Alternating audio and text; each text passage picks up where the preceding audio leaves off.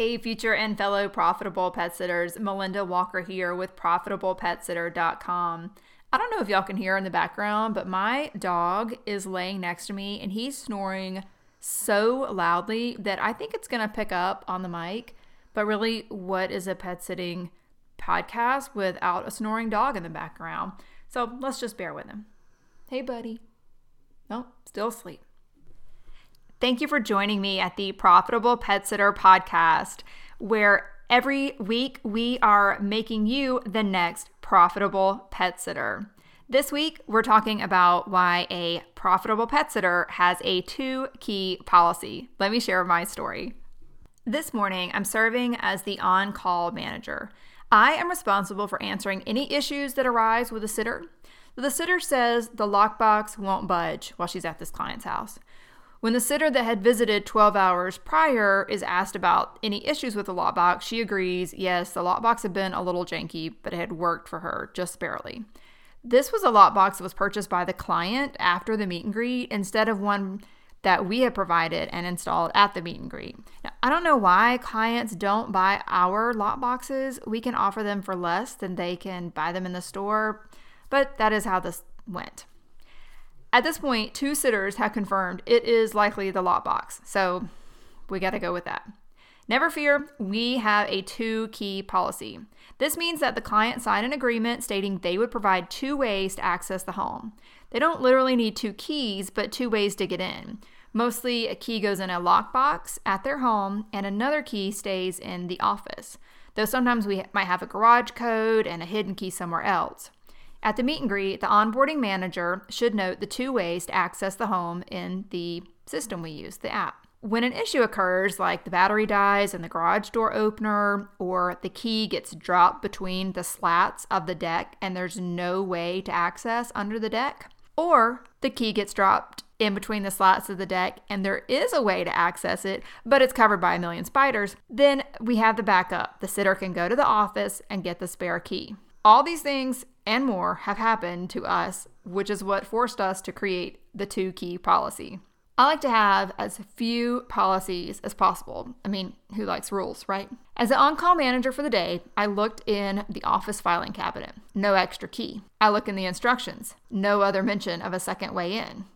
No. So much for that 2-key policy. The client is called and has a friend bring her key over. Problem is, this is only the bolt key to the outer door to the mudroom, and we still don't have access to the house. The interior door is just that, an interior door. It seems easy enough to use a credit card and jimmy it open, except it's not. The sitter takes a portion of the doorknob off the door to get in. The client has said, do anything you can do, and boy, that sitter did everything she could do. Still, no success. At this point, I've been on the phone with the sitter for the last 30 minutes, attempting solutions, and the sitter has been there a full 90 minutes trying to get in the door. The sitter asked me with a sigh, what should I do? I told her to leave. I told her I would come and try it myself. I honestly didn't think I had any superpowers to better deal with the situation than she had been doing, but at least I had only been thinking about it the last 30 minutes instead of 90, and I would come at it with fresh eyes. When I arrived, I tried that credit card trick, which failed, as it had with her. I tried the windows that I couldn't reach, which were locked. And then I noted the ladder that would allow me to access the higher windows. Jackpot. An unlocked window into the kitchen, and just my luck, a large dog food container is just under the window for me to steady my feet on once inside. I am thrilled to get in. As we are about 2 hours later than we would usually let the dogs into the yard for a potty break, I rush to get them outside into the backyard. Thankfully, I remember there's also a cat inside, so I shut the door, only to realize I have yet again locked myself out. Back to the window. I have to crawl through the window again. I fix the access to the house so the next sitter won't have to also climb through the window, complete the Big 5 pets, and I'm on my way. I skip the Big 5 home and ask the next sitter to take up my slack. The only reason to make a rule is to mitigate a problem. We don't make a rule the first time an issue occurs. We have to see that there's a real problem that needs addressing. Key issues are a real problem that need a policy. Now, who's to blame for this situation? I believe, like with most every single problem I've ever encountered, there's more than one person or entity to blame. The client, in this case, could have had two options to get in when the onboarding manager arrived for the meet and greet. The onboarding manager could have not continued service after they didn't provide the 2 ways to access the home. I always like to end with what blame I can take. If I can't take some of the blame, then I don't have any authority to improve the situation. Luckily, there's blame for me too. I've done plenty of meet and greets when I didn't require the second access.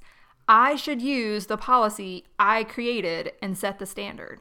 I could have told the sitter to leave at the end of the paid amount of time, even though she hadn't gotten in, and then told the client that she didn't provide a second way in, and until she could, we couldn't care for the pets. Now, I wouldn't actually do that because I think it was an honest mistake all the way around. It was a rental house. They didn't have another set of keys to spare. They assumed the lockbox would work perfectly, just like the onboarding manager did, and probably just like I would have done if I'd have been doing the meet and greet myself.